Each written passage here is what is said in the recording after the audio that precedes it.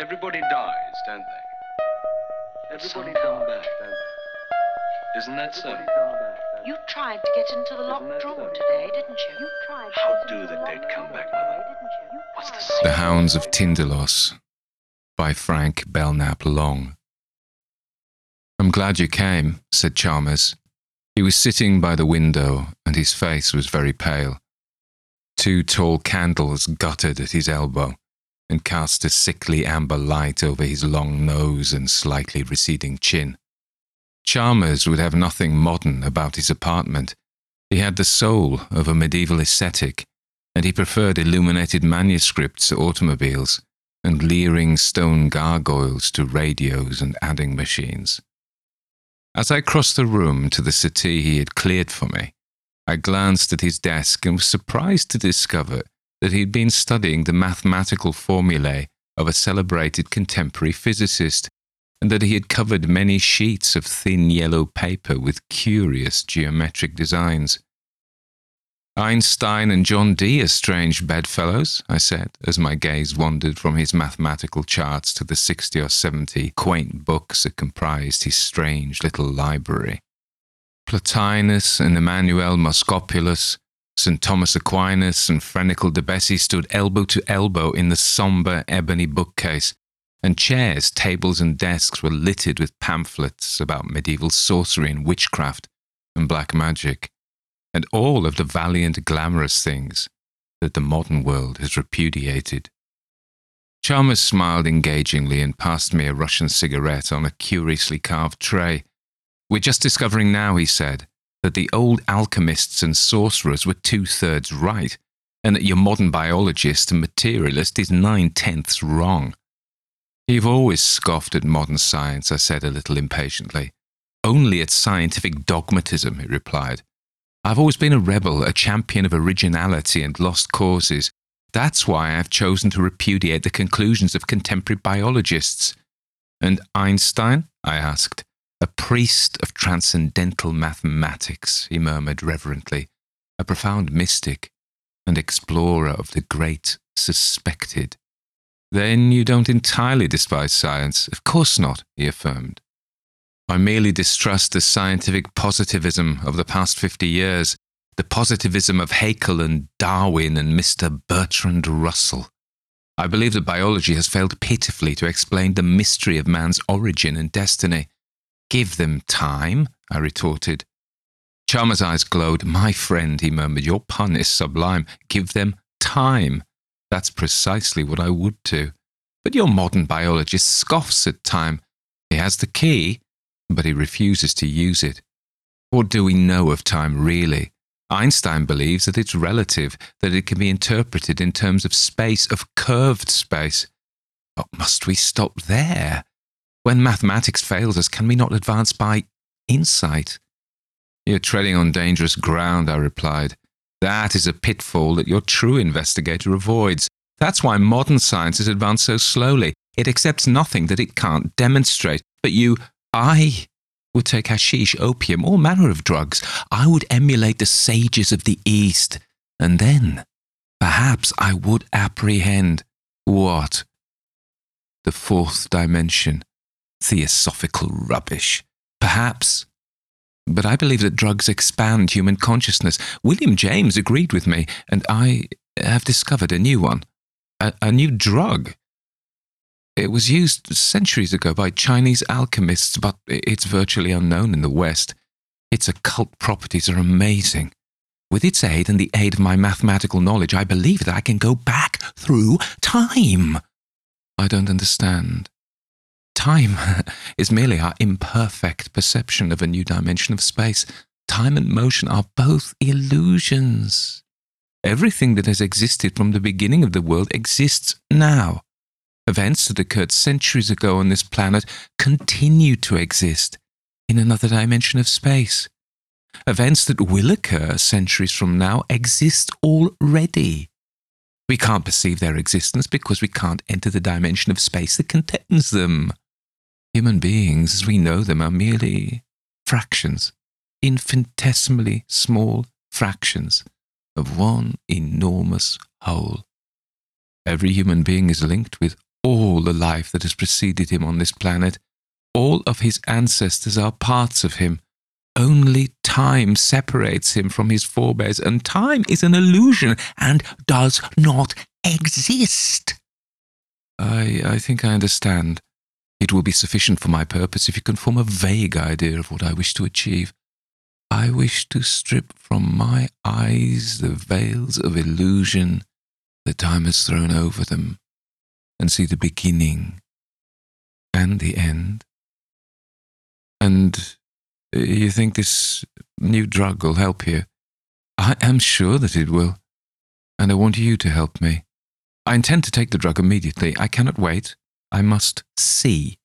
His eyes glittered strangely. I'm going back through time. He rose and strode to the mantel.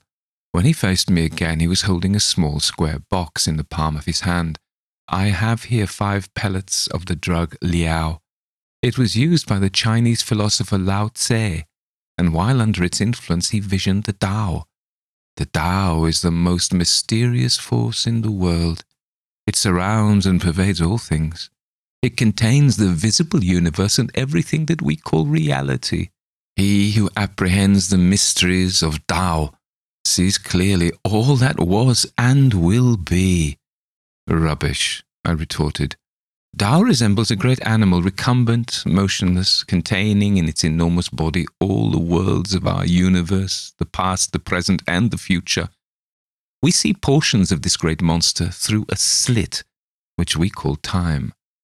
With the aid of this drug, I shall enlarge the slit. I shall behold the great figure of life, the great recumbent beast in its entirety. And what do you wish me to do? Watch, my friend, watch, and take notes. And if I go back too far, you must recall me to reality. You can recall me by shaking me violently. If I appear to be suffering acute physical pain, you must recall me at once. Chalmers, I said, I wish you wouldn't make this experiment. You're taking dreadful risks.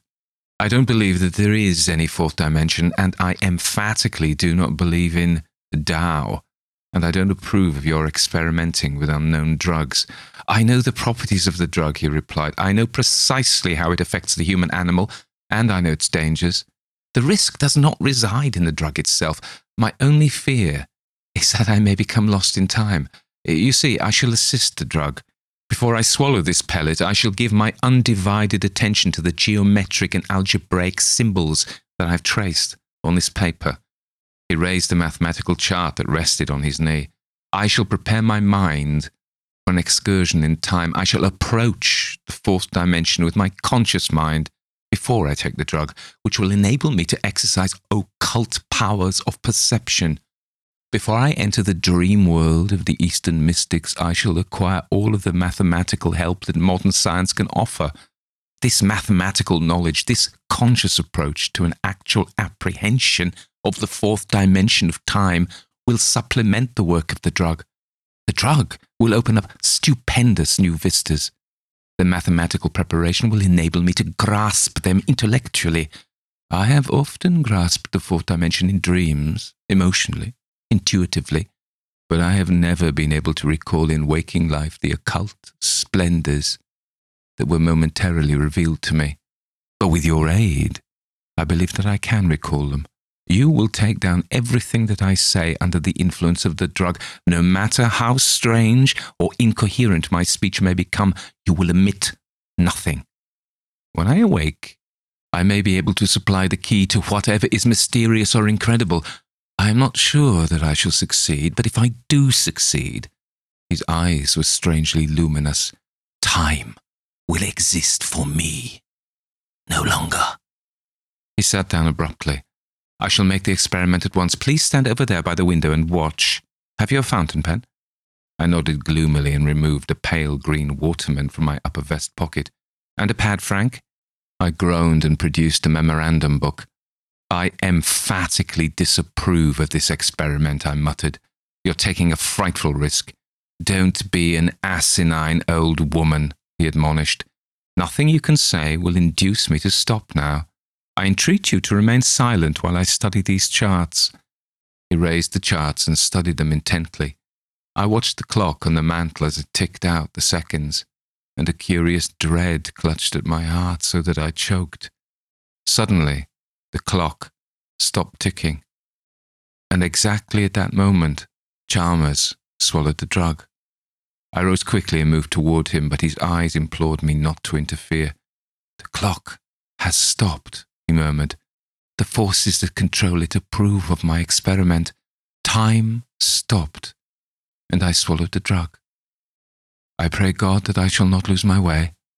He closed his eyes and leaned back on the sofa. All of the blood had left his face and he was breathing heavily. It was clear that the drug was acting with extraordinary rapidity. It is beginning to get dark," he murmured. "Write that. It is beginning to get dark, and the familiar objects in the room are fading out. I can discern them vaguely through my eyelids, but they are fading swiftly." I shook my pen to make the ink come, and wrote rapidly in shorthand as he continued to dictate. "I am leaving the room. The walls are vanishing, and I can no longer see any of the familiar objects. Your face, though, is still visible to me. I hope that you're writing. I think that I am about to make a great leap, a leap through space. Or perhaps it's through time that I shall make the leap. I cannot tell. Everything is dark, indistinct." He sat for a while silent, with his head sunk upon his breast. Then suddenly he stiffened, and his eyelids fluttered open. "God in heaven!" he cried. "I see." He was straining forward in his chair, staring at the opposite wall. But I knew that he was looking beyond the wall, and that the objects in the room no longer existed for him. "Chalmers," I cried, "Chalmers, shall I wake you?" "Do not," he shrieked. "I see everything. All of the billions of lives that preceded me on this planet are bare before me at this moment. I see men of all ages, all races, all colours. They're fighting, killing, building, dancing, singing. They're sitting about rude fires on lonely grey deserts and flying through the air in monoplanes. They're riding the seas in bark canoes and enormous steamships. They are painting bison and mammoths on the walls of dismal caves and covering huge canvases with queer, futuristic designs. I watch the migrations from Atlantis. I watch the migrations from Lemuria. I see the elder races. A strange horde of black dwarfs overwhelming Asia, and the Neanderthals with lowered heads and bent knees ranging obscenely over Europe. I watch the Achaeans streaming into the Greek islands and the crude beginnings of Hellenic culture. I am in Athens, and Pericles is young. I am standing on the soil of Italy. I assist in the rape of the Sabines. I march with the imperial legions. I tremble with awe and wonder as the enormous standards go by and the ground shakes with the tread of the victorious Hastati. 1,000 naked slaves grovel before me as I pass in the litter of gold and ivory drawn by night-black oxen from Thebes, and the flower girls scream, "Ave Caesar," as I nod and smile. I am myself a slave on a Moorish galley. I watch the erection of a great cathedral. Stone by stone it rises, and through months and years I stand and watch each stone as it falls into place. I am burned on a cross, head downward, in the time-scented gardens of Nero. I watch with amusement and scorn the torturers at work in the chambers of the Inquisition. I walk in the holiest sanctuaries. I enter the temples of Venus. I kneel in adoration before the Magna Mater, and I throw coins on the bare knees of the sacred courtesans who sit with veiled faces in the groves of Babylon. I creep into an Elizabethan theatre, and with the stinking rabble about me I applaud the Merchant of Venice. I walk with Dante through the narrow streets of Florence. I meet the young Beatrice, and the hem of her garment brushes my sandals as I stare, enraptured. I am a priest of Isis, and my magic astounds the nations. Simon Magus kneels before me, imploring my assistance, and Pharaoh trembles when I approach. In India, I talk with the masters and run screaming from their presence, for their revelations are as salt on wounds that bleed. I perceive everything, Simultaneously, I perceive everything from all sides. I am a part of all the teeming billions about me. I exist in all men, and all men exist in me. I perceive the whole of human history in a single instant. The past and the present. By simply straining, I can see farther and farther back. Now, I am going back through strange curves and angles. Angles and curves multiply about me. I perceive great segments of time through curves. There is curved time and angular time. The beings that exist in angular time cannot enter curved time. It's very strange. I'm going back and back. Man has disappeared from the earth. Gigantic reptiles crouch beneath enormous palms and swim through the loathly black waters of dismal lakes. No, the reptiles have disappeared. No animals remain upon the land, but beneath the waters, plainly visible to me, dark forms move slowly over the rotting vegetation. The forms are becoming simpler and simpler. Now they are single cells. All about me there are angles, strange angles, that have no counterparts on earth. I am desperately afraid. There is an abyss of being which man has never fathomed. I stared. Chalmers had risen to his feet and was gesticulating helplessly with his arms. I'm passing through unearthly angles. I am approaching. Oh, the burning horror of it! Chalmers, I cried, do you wish me to interfere? He brought his right hand quickly before his face, as though to shut out a vision unspeakable. Not yet, he cried. I will go on.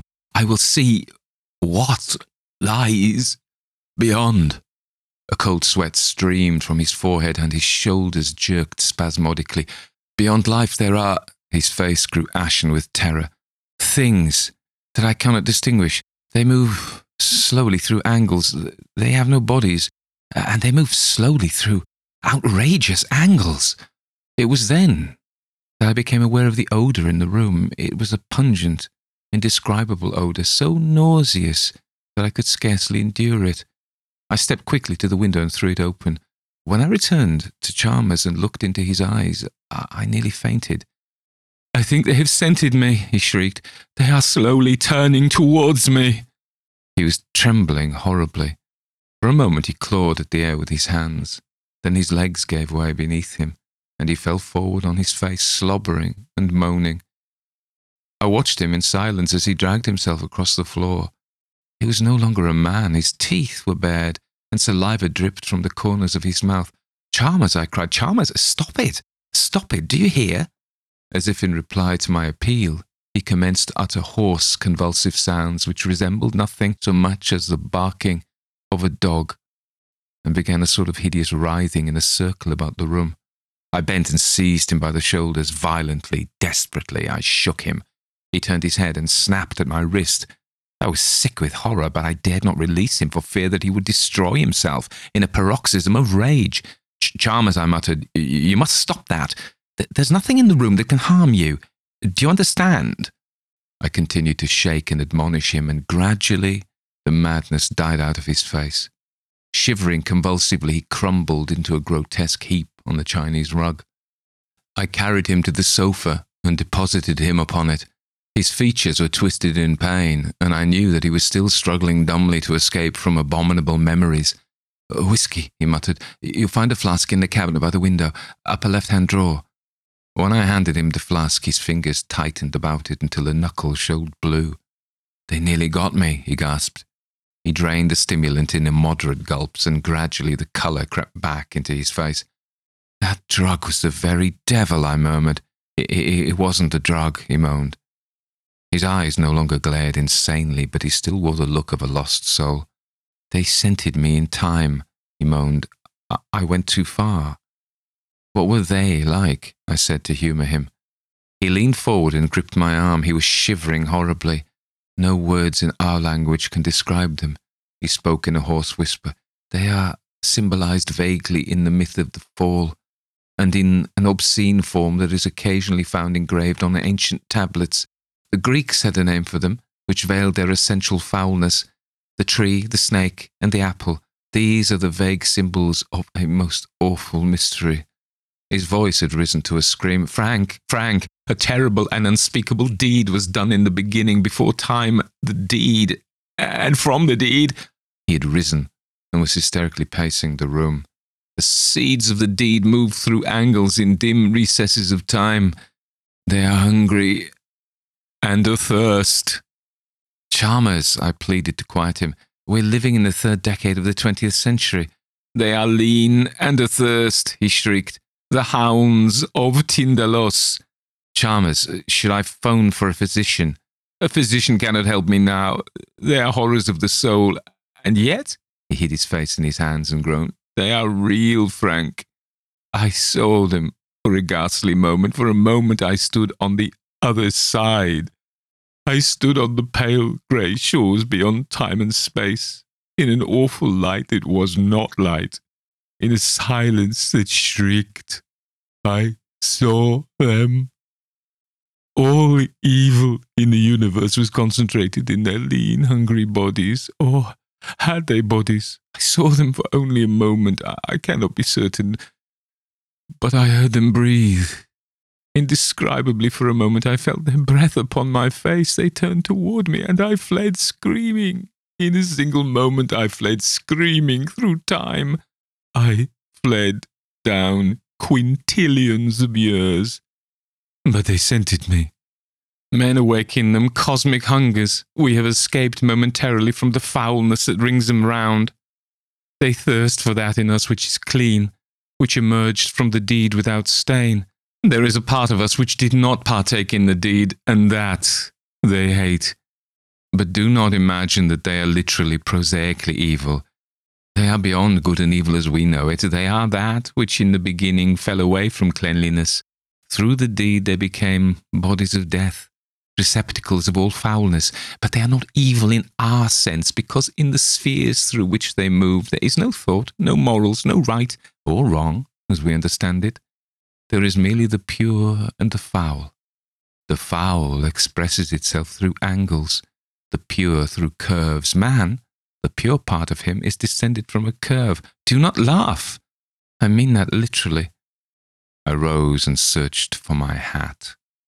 I'm dreadfully sorry for you, Chalmers, I said as I walked towards the door. But I don't intend to stay and listen to such gibberish.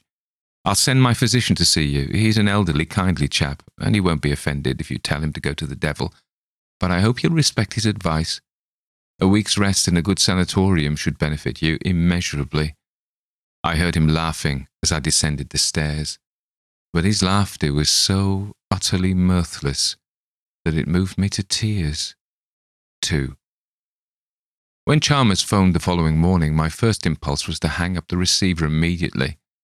His request was so unusual and his voice so wildly hysterical that I feared any further association with him would result in the impairment of my own sanity.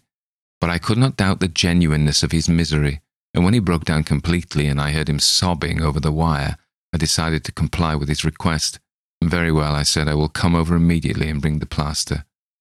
En route to Chalmers' home, I stopped at a hardware store and purchased £20 of plaster of Paris.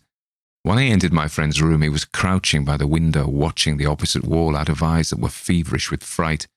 When he saw me, he rose and seized the parcel containing the plaster with an avidity that amazed and horrified me. He had extruded all of the furniture, and the room presented a desolate experience. "It is just conceivable that we can thwart them," he exclaimed. "But we must work rapidly, Frank. There's a stepladder in the hall. Bring it here immediately, and then fetch a pail of water." "What for?" I murmured. He turned sharply and there was a rush on his face. "To mix the plaster, you fool," he cried. "To mix the plaster that will save our bodies and souls from a contamination unmentionable. To mix the plaster that will save the world from... Frank, they must be kept out." "Who?" I murmured. "The Hounds of Tindalos," he muttered. "They can only reach us through angles. We must eliminate all angles from the room. I shall plaster up all of the corners, all of the crevices. We must make this room resemble the interior of a sphere." I knew that it would have been useless to argue with him. I fetched the stepladder, Chalmers mixed the plaster, and for 3 hours we laboured. We filled in the 4 corners of the wall, in the intersections of the floor and the wall and ceiling, and we rounded the sharp angles of the window seat. I shall remain in this room until they return in time, he affirmed when our task was complete. When they discover that the scent leads through curves, they will return. They will return ravenous and snarling and unsatisfied to the foulness that was in the beginning, before time, before space. He nodded graciously and lit a cigarette. It was very good of you to help, he said. Will you not see a physician, Chalmers? I pleaded. Perhaps tomorrow, he murmured, but now I must watch and wait. Wait for what? I urged. Chalmers smiled wanly. I know you think me insane, he said. You have a shrewd but prosaic mind, and you can't conceive of an entity that doesn't depend for its existence on force and matter. But did it ever occur to you, my friend, that force and matter are merely the barriers to perception imposed by time and space? When one knows, as I do, that time and space are identical, and that they are both deceptive because they are merely imperfect manifestations of a higher reality, one no longer seeks in the visible world for an explanation of the mystery and terror of being. I rose and walked toward the door. Forgive me, he cried. I didn't mean to offend you. You have a superlative intellect, but I have a superhuman one. It's only natural that I should be aware of your limitations. Phone if you need me, I said, and descended the stairs 2 at a time. I'll send my physician over at once, I muttered to myself. He's a hopeless maniac, and heaven knows what'll happen if someone doesn't take charge of him immediately. 3. The following is a condensation of 2 announcements which appeared in the Partridgeville Gazette for July the 5th, 1928. Earthquake shakes financial district. At 2 o'clock this morning, an earth tremor of unusual severity broke several plate glass windows in Central Square and completely disorganized the electric and street railway systems. The tremor was felt in the outlying districts, and the steeple of the First Baptist Church on Angel Hill, designed by Christopher Wren in 1717, was entirely demolished. Firemen are now attempting to put out a blaze which threatens to destroy the Partridgeville glue works. An investigation is promised by the mayor, and an immediate attempt will be made to fix responsibility for this disastrous occurrence. Occult writer murdered by unknown guest. Horrible crime in Central Square. Mystery surrounds death of Halpin Chambers. At 9 a.m. today, the body of Halpin Chambers, author and journalist, was found in an empty room above the jewellery store of Smithick and Isaacs, 24 Central Square. The coroner's investigation revealed that the room had been rented furnished to Mr. Chalmers on May the 1st, and that he had himself disposed of the furniture a fortnight ago. Chalmers was the author of several recondite books on occult themes and a member of the Bibliographic Guild. He formerly resided in Brooklyn, New York. At 7 a.m., Mr. L.E. Hancock, who occupies the apartment opposite Chalmers' room in the Smithick and Isaacs establishment, smelt a peculiar odour when he opened his door to take in his cat and the morning edition of the Partridgeville Gazette. The odour he describes as extremely acrid and nauseous, and he affirms that it was so strong in the vicinity of Chalmers' room that he was obliged to hold his nose when he approached that section of the hall. He was about to return to his own apartment when it occurred to him that Chalmers might have accidentally forgotten to turn off the gas in his kitchenette. Becoming considerably alarmed at the thought, he decided to investigate, and when repeated tappings on Chalmers' door brought no response, he notified the superintendent. The latter opened the door by means of a pass key, and the 2 men quickly made their way into Chalmers' room. The room was utterly destitute of furniture, and Hancock asserts that when he first glanced at the floor his heart went cold within him, and that the superintendent, without saying a word, walked to the open window and stared at the building opposite for fully 5 minutes. Chalmers lay stretched upon his back in the centre of the room. He was starkly nude, and his chest and arms were covered in the particular bluish pus or ichor. His head lay grotesquely upon his chest. It had been completely severed from his body, and the features were twisted and torn and horribly mangled. Nowhere was there a trace of blood. The room presented a most astonishing appearance. The intersections of the walls, ceiling and floor had been thickly smeared with plaster of Paris, but at intervals fragments had cracked and fallen off, and someone had grouped these upon the floor about the murdered man so as to form a perfect triangle. Beside the body were several sheets of charred yellow paper. These bore fantastic geometric designs and symbols, and several hastily scrawled sentences. The sentences were almost illegible and so absurd in content that they furnished no possible clue to the perpetrator of the crime. "I am waiting and watching," Chalmers wrote. "I sit by the window and watch walls and ceiling. I do not believe they can reach me, but I must be aware of the doles. Perhaps they can help them break through. The satyrs will help, and they can advance through the scarlet circles. The Greeks knew a way of preventing that. It is a great pity we have forgotten so much." On another sheet, the most badly charred of the 7 or 8 fragments found by Detective Sergeant Douglas of the Partridgeville Reserve was scrawled the following: "Good God, the plaster's falling. A terrific shock has loosened the plaster, and it is falling. An earthquake, perhaps. I never could have anticipated this. It is growing dark in the room. I must phone Frank. But can he get here in time? I will try. I will recite the Einstein formula. I will... God, they are breaking through. They are breaking through. Smoke is pouring from the corners of the room. Their tongues... Ah! In the opinion of Detective Sergeant Douglas, Chalmers was poisoned by some obscure chemical. He has sent specimens of the strange blue slime found on Chalmers' body to the Partridgeville Chemical Laboratories, and he expects the report will shed new light on one of the most mysterious crimes of recent years. That Chalmers entertained a guest on the evening preceding the earthquake is certain, for his neighbour distinctly heard a low murmur of conversation in the former's room as he passed it on his way to the stairs. Suspicion points strongly to this unknown visitor, and the police are diligently endeavouring to discover his identity. 4. Report of James Morton, chemist and bacteriologist. My dear Mr. Douglas, the fluid sent to me for analysis is the most peculiar that I have ever examined. It resembles a living protoplasm, but it lacks the peculiar substances known as enzymes. Enzymes catalyze the chemical reactions occurring in living cells, and when the cell dies, they cause it to disintegrate by hydrolyzation. Without enzymes, protoplasm should possess enduring vitality, id est immortality. Enzymes are the negative component, so to speak, of unicellular organisms, which is the basis of all life. That living matter can exist without enzymes, biologists emphatically deny. And yet the substance that you have sent to me is alive, and it lacks these indispensable bodies. Good God, sir, do you realize what astounding new vistas this opens up? 5. Excerpt from The Secret Watches by the late Halpin Chalmers. What if, parallel to the life we know, there is another life that does not die, which lacks the elements that destroy our life? Perhaps in another dimension there is a different force from that which generates our life. Perhaps this force emits energy, or something similar to energy, which passes from the unknown dimension where it is and creates a new form of life in our dimension. No one knows that such new cell life does exist in our dimension. But I have seen its manifestations. I have talked with them.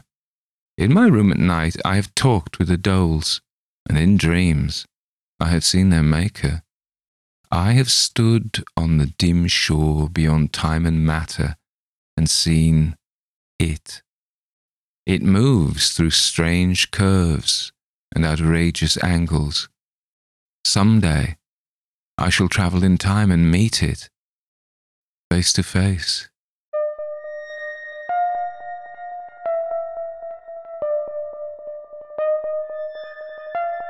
Everybody dies, don't they? Everybody come back, don't they? Isn't that so? You tried to get into the locked drawer today, didn't you? How do the dead come back, Mother? The Hounds of Tindalos, my friends. Thank you for joining me on this weird tale penned by Frank Belknap Long, or as I seem to want to call him, Frank Belknap Young. I must know a Frank Belknap Young. You know how you call somebody like Sarah Smith, and you go, Sarah, and she goes, I'm really called Sheila Smith. I must know a Sarah Smith, and and you're calling somebody. So I'm not that familiar with the Belknap Long family, but I do know the Belknap Youngs, obviously. Anyway, let me tell you something about Frank. So Frank was born in 1901 in Harlem, New York, not Harlem, the Netherlands, and died in 1992, aged 92. So he obviously hadn't had his birthday that year, in Manhattan, New York.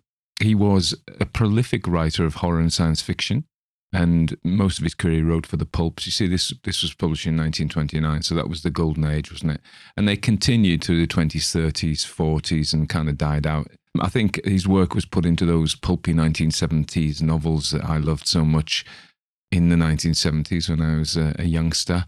And there you go. Now, he is best known for his contributions to the Cthulhu Mythos. Now, you must know, you listeners, that the Cthulhu Mythos arises from the works of H P Howard Phillips Lovecraft, The Recluse of Providence. So anyway, in 1921, when Frank was just a young lad, he's only 20. Oh, yeah, 20. He did a story called The Eye Above The Mantel, and he got it published, and it caught the eye of Lovecraft, and Lovecraft thought it was rather splendid. Now, I can't remember the story, but it's a pastiche of Edgar Allan Poe. So obviously I'm going to say something about Poe. If you look at Poe and Lovecraft and this one, they're very histrionic writers, aren't they? They do crazy dudes all the time, and that's why they're so fun to read out. I mean, like A Telltale Heart or The Black Cat for Poe. And then I did The Hound by Lovecraft, and they're just so over the top like this one. So I did indulge myself. I'm sorry about the whale at the end, but I quite enjoyed doing it. And I enjoyed doing the pacing, so we do something quite mundane. I'm glad you came. And then some screaming abdabs about things from the planet Faf and the Hounds of Tindalos, which don't appear to be dogs, in fact. I guess he calls them hounds because they're like bloodhounds and they're on your trail, but they're not. There's nothing hound-like. Of course, there's something about the Hounds of Tindalos and potentially this mistake that they are actual dog-like things that has caught the attention and the imagination of various other writers who have also added to the Cthulhu Mythos. So just in case you're not aware, Lovecraft wrote a lot of stories with, not like, like Tolkien. You got Tolkien and all his books, the world that they describe it's like history. This happened in the Second Age on such and such a date, and there's this. Whereas the Cthulhu Mythos is far vaguer. People add things, there are contradictions in it. There are, I think if you went into the details, you wouldn't find it as consistent as you find Tolkien's world or Game of Thrones or something like that. There's no real consistent world building, and they're kind of like the King in Yellow and all of that. The Carcosa stuff accreted itself to the Cthulhu Mythos by different authors, and people have used the Hounds of Tindalos. Lumley and Ramsey Campbell and people have used the Hounds of Tindalos because there's this idea of these supernatural things that hunt you down. And Chalmers' problem was that he went too far back in time. I mean, easy done, especially if you take weird Chinese herbs that have been lost for centuries, and you end up going far too back, quintillions of years before the creation of the world. I think the other thing that's interesting about this story, and I was going to kind of talk about him, and I was going to say something about the story, but it's kind of all got mixed up, really. One thing about the Cthulhu Mythos is it borrows things from the real world to give it credibility. So Lovecraft was always inventing arcane tomes, but he wasn't above borrowing real ones. And this has continued with things like the Call of Cthulhu as well, how, newspaper articles, like in this story, and that purport to be real, and it adds some kind of veracity, except it doesn't. But, it gives some weight to it. Talking about Tolkien, one of the things that he did was, in his story set of Lord of the Rings, he has hints to the story of Gil-galad and things that hint at depths. And I think this is what's happening here with all of these things. We use does the newspaper exist? If it does, it adds some kind of credibility to the story, as if, this might actually be true. Although I don't think it is. But you never know, they might come for me now. But I haven't travelled too far back in time. I only got back to last Wednesday, and that was due to a bottle of Krabby's ginger ale, so alcoholic ginger ale. But it only got me back to last Wednesday, so goodness knows I keep off the ancient Chinese drugs or any other drugs actually, yeah. Yeah, so what I was going to say, my point is how he uses Einstein. There are some interesting philosophical things in this, I think, as well as there are some things about it that are really good. I quite like the histrionic style of it, to be fair, and the gibbering idiot. It's unkind to call him an idiot. He's not an idiot. He's a very clever man. He's just insane, as Chalmers says. So in no particular order. So Einstein, he uses Einstein and Einstein's theory of relativity, which says basically time's different for every one of us. Time depends on the perceiver. Now, Einstein didn't he didn't really like quantum physics, and I'm no physicist, but I understand that one of the key factors of quantum physics is that the universe depends on the beholder. It depends on the conscious knowing of it. Yeah. Now, and that leads me to another sidestep. Chalmers. There's a couple of names I want to comment on in this for completely different reasons. Chalmers, you may have heard about an Australian philosopher called David Chalmers, who coined the phrase the hard problem of consciousness. And I think this is relevant because modern science, since the Enlightenment, is based on this idea that we live in a material world and that somehow this material world, through the complexity of the human brain, generates this subjective experience, right? So matter comes first, and bizarrely and unfathomably, it creates the taste of lemons or the smell of oranges, or, the fact I can feel my bottom's slightly uncomfortable because I've been sitting in this chair a long time. These qualitative experiences, qualia, as they call them. So how does it do that? And Chalmers says we've got not the beginning of the shred of a clue. How does matter create mind? And he's called the same name as this guy here, Halpin Chalmers. So Chalmers' second name is the same as a later philosopher, because David Chalmers is much younger than Halpin Chalmers in this story. He wasn't born, I don't think, when the Hounds of Tindalos was written. But, he says, how can we explain this? And we don't really seem to be able to. And I say, jokingly, well, it's the same kind of thing as how we explain. We just cannot get our heads around how cows run lollipop factories. We just can't figure out how they could do it. And the reason that we can't is because they don't. And the reason we can't figure out why matter creates mind is because it doesn't, and it's the other way around. Matter is only experienced through mind. Yeah, you want to stick that in your pipe and smoke it. If you're not one of us idealists already, I'll have you convinced after listening to a couple more of these. But I think, he's playing with this idea of Einstein's, and he throws it in for a bit of spice, I think, a bit of seasoning to the story, add a little bit of credibility and credence and interest to it. This idea that good and evil are represented by, they're not actually good and evil, they're not moral, they're just destruction and creation, perhaps. He doesn't call it that, but maybe that's what it is. And one is represented in curves and the other is in angles, which I think is a glorious idea. And in keeping with the Cthulhu mythos, because Lovecraft does some really clever things as well, or striking things. And one of the things he does is you think about the colour out of space, a colour. So this is the quintessence of the weird, just juxtaposing things that should not be. So how can a colour be so threatening? How can an angle be so threatening? And yet in these stories, they create it, and that really is weird. This does not occur. And we find it vaguely unsettling, which I think is perhaps, I actually think the reason why people use it is this idea of spectral bloodhounds, the Hounds of Tindalos. Tindalos, as far as I can tell, doesn't mean anything. I looked the word up. There's a word Tindu, which in Tindo in Indonesian or something is a kind of tree. That's about it. So I think it's made up. But, and we start off, I've just seen my first notes, which of course the ideal thing would be for me to use my notes and make the notes, use the notes, Tony, but I don't. And my mind just goes, but I've just seen it now. And it talks about Halpin Chalmers prefers illuminated manuscripts to adding machines and leering stone gargoyles to automobiles.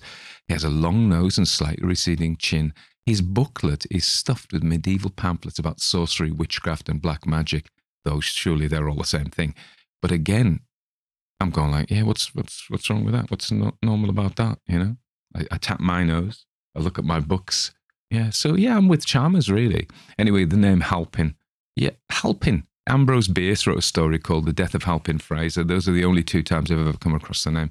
Maybe it's really common in the States, but I've never come across it at all. And maybe Frank was actually echoing Bierce, who also is a great writer and wrote a lot of weird tales. So maybe that is a deliberate callback to Ambrose Bierce, or maybe it is really a common name. I called, we lived in Wales, and I probably said that too, when the girls were born, my daughters were born, and I called one of them Catherine, which is a really common name in Wales, but not in Cumbria.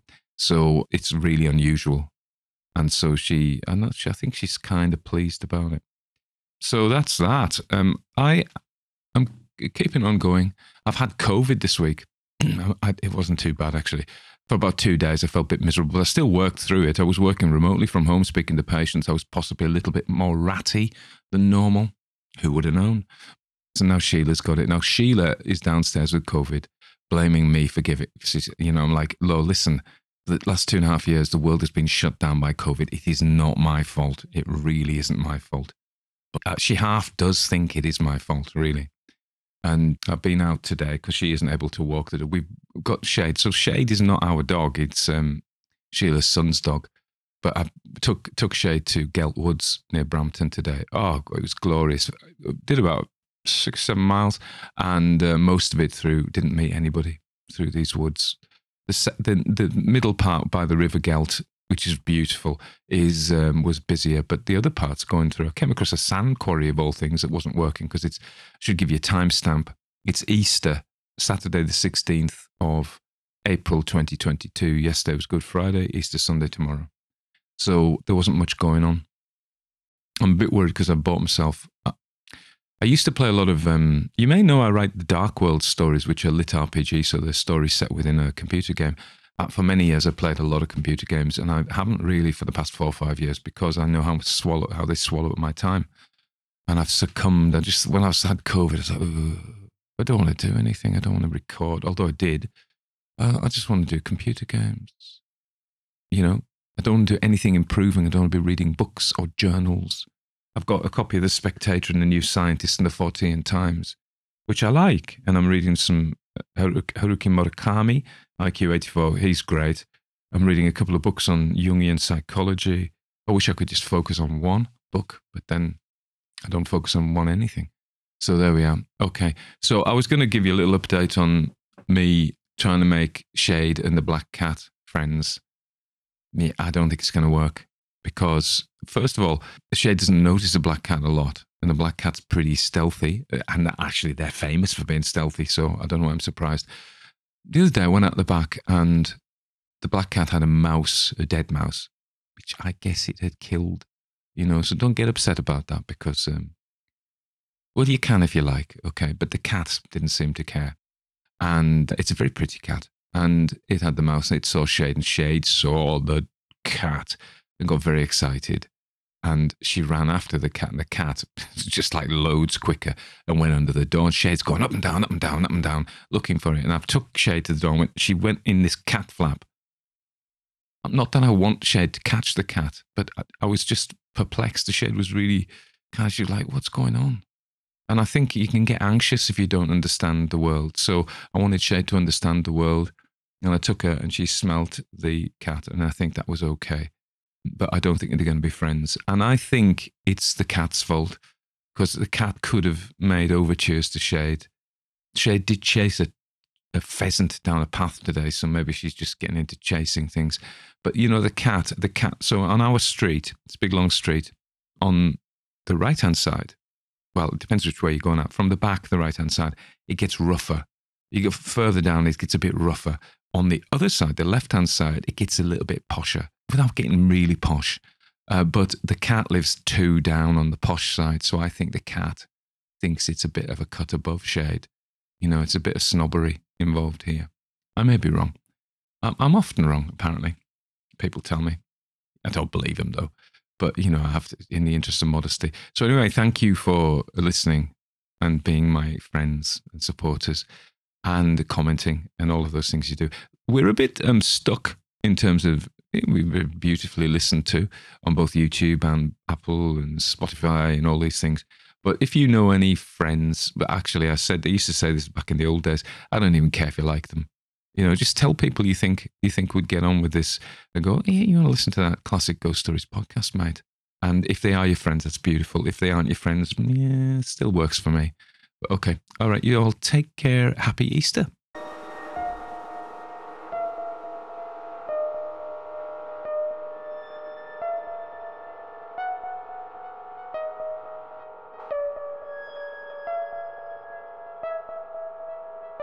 Everybody dies, don't they? Some come back, don't they? Isn't that so? Isn't that so? Isn't that so? Isn't that so?